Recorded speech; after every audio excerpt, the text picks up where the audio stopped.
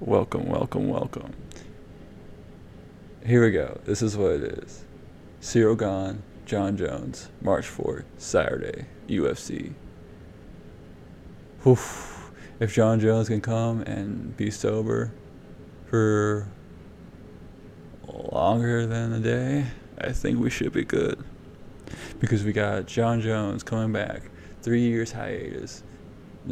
He's been pretty much, no one thinks he's going to come back. Well, they think he's going to come back. They just don't know when. No one really knows when anyone's ever going to come back from hell.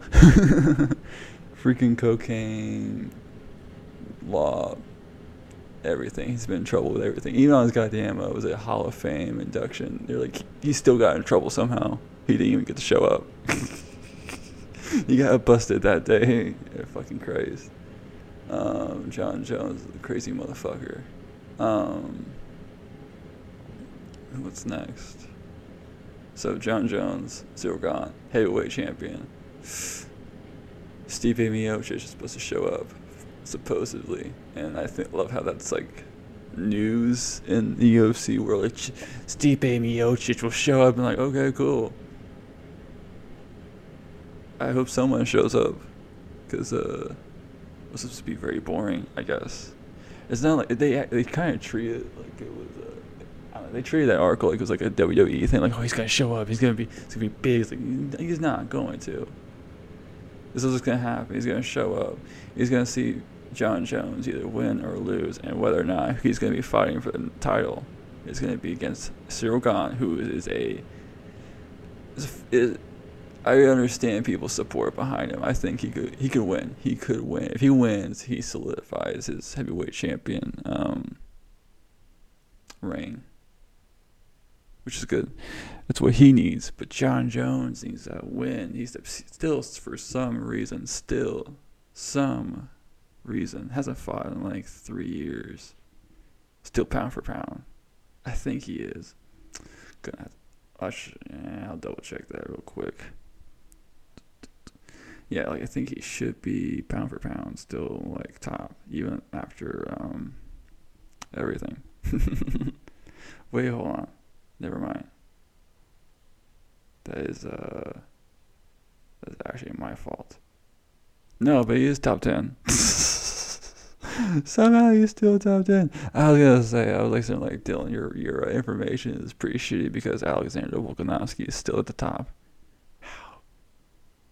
Then it goes like literally just anybody who has fought recently that's big is like in the top 10. Everyone else is like, was freaking Robert Whitaker's number 14. Huh. I wouldn't really think that, to be honest. I don't really hear much about Robert anymore. Wasn't his last fight September 3rd? Jesus Christ. I mean, hey.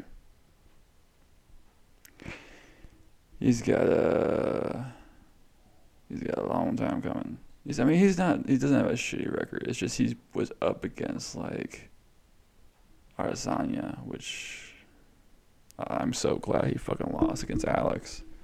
I think that's a good shakeup of the division. But Jon Jones might be going up against Stipe Miocic. He might be going against Sergey, who just choked the fuck out of Derek Lewis after his failed return, which he's got a new frame now. He lost a lot of weight. That bro lost a lot of weight, and it's crazy. But Jesus Christ, what else is going on? Let's see here. Who wants? Jon Jones has to win, though. I think ultimately Dana wants Jon Jones to win. He doesn't want Cyril Gahn to win. Well, maybe.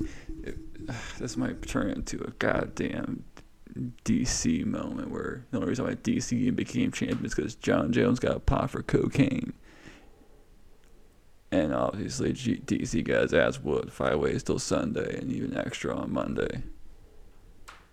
Like, Jesus fucking Christ, laid his ass out looking like a goddamn immigrant in DMV, not knowing where the fuck he's at in the first place. Dude's fucking all over the place. So we got Sergey, who's an overcomer. He wants to go up against Jon Jones. Call Jon Jones out. Bold statement. Probably won't take the fight. To be honest, it's not even like the fact that it wouldn't be like worth the money. It just, or the time. It just wouldn't be worth. Like, it just doesn't make sense for Sergey's case, because like he's doing great, but you need to give him like an intermediate like level type of opponent if you really want to trust Sergey, because he beat Derek Lewis. That's good. Derek Lewis can crack. Derek Lewis has been cracking as lately. He's lost the last 3 fights, which, hey, shit happens. Everyone loses their first. Everyone loses every now and then. No one's ever gonna be undefeated for very long. Someone has to. You have to lose at some point. It just happens. That was a lot of boxing. Like, we have a lot of like undefeated boxers, and then they finally go up against each other. Everyone's just like, this is like the biggest match ever. It's like, it's not a Tyson match, which lasts like 5 seconds. Fucking shit. What else? Oh, Connor's coming back. Ugh. I loathe and I hate this. I love and hate this idea. It's like Conor McGregor coming back, but he's coming back after the Ultimate Fighter with Chandler, which is, Jesus fucking Christ. If he can't fight, he can't fight. Don't put him on the Ultimate Fighter. I haven't even watched that. That's not even relevant anymore. The Ultimate Fighter is like, we just got an 18-year-old who just whooped ass, and now he's like the youngest UFC fighter on contract.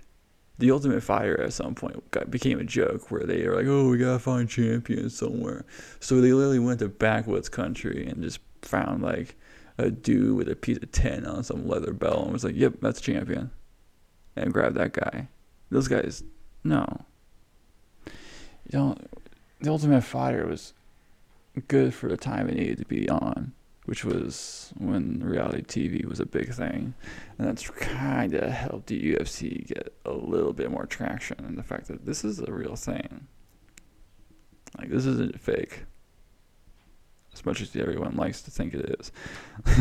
This isn't the NFL, alright? This isn't some scripted shit, alright? We know WWE, Vince McMahon up in here, scripting this shit out. We would never. UFC boxing has nothing but integrity. They would never, ever desecrate the name of integrity for money, ever. Ever. It's like a fucking Vegas thing. We would never, ever blackmail people, even though back in the day we used to, just so we could get more money out of them. But we were mob run then. Let's be honest, they still are. Those dudes didn't move out. They just changed up their fucking goddamn look. Put a little paint job over it. Everyone was like, it's a little different. Jesus Christ. So we got a pretty busy weekend then when it comes to the UFC. And Joe Rogan's going to be there. Which I love how that's news too. I love how like, oh, Joe Rogan's going to be there for his first 2023 UFC show. It's like, what? Okay, so this is news. I fucking love it. It's gonna be jeez, what? Yeah, speaking of Sergey, just breaking news 15 hours ago. Dylan, you need to fucking get your shit together. Sergey Kavlovich, who fucking called him out, has been scheduled to be a backup. Jesus, this would be crazy. If he's eligible, and he probably is. Like, he's already.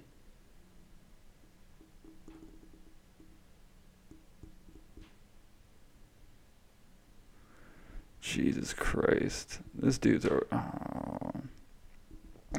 got a fight in April too against Curtis Blaydes, which is no joke at all. Curtis Blaydes is a very solid heavyweight. But this dude's like 17. Sergey's fucking 17-1. Lost to Alistair Overeem. Not Overeem. Maybe Overeem. Depends on the time period. Because goddamn, that dude's on steroids. If you told me a fighter back in the 90s and early 2000s wasn't on steroids, you're full of shit. They were definitely guys on the roids. But there's a thing. There's a difference between a Brock Lesnar and a Overeem. A little different, but not completely. Like obviously a little heavy on the sniff test on that Brock Lesnar boy. I mean, Jesus Christ. If you want to look up like a very exaggeration, the word steroids, look up Bob Sapp. What was it? Pride never fucking tested for steroids. Pride did a lot of shit that no one else did. But that was also because the Yakuza was running it behind the scenes. They were funding it. Like, I think it was Boss Ruin said that I think he saw Mirko, or it might have been Krokoff. But for the sake of a story, let's not use that name. Let's just he saw a fighter, Krokoff. Fuck it. May not have been Krokoff. This is just the name that pops on top of my head for the story. I might be wrong. Oh well. So then he walked out with him and his whole entire team walked out with duffel bags full of cash, like they just robbed a bank, and they were like Chris hundreds or whatever currency you're using, I think. But I believe it was mostly American. But they would pay you straight cash, and you can only take so much on the plane, so they would literally have family members or people hold on to it for you, so you can go through customs and go to where you need to go. I think even was it Mauro Ranallo?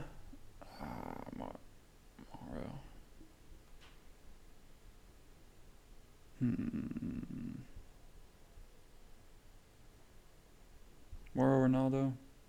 Yeah, it is. Is it? Is it?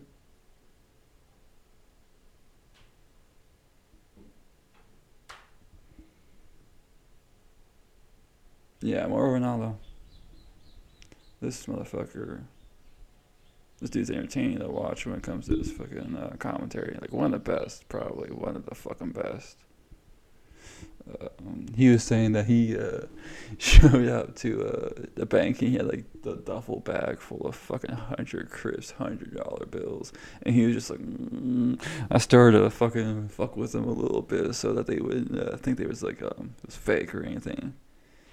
Jesus Christ.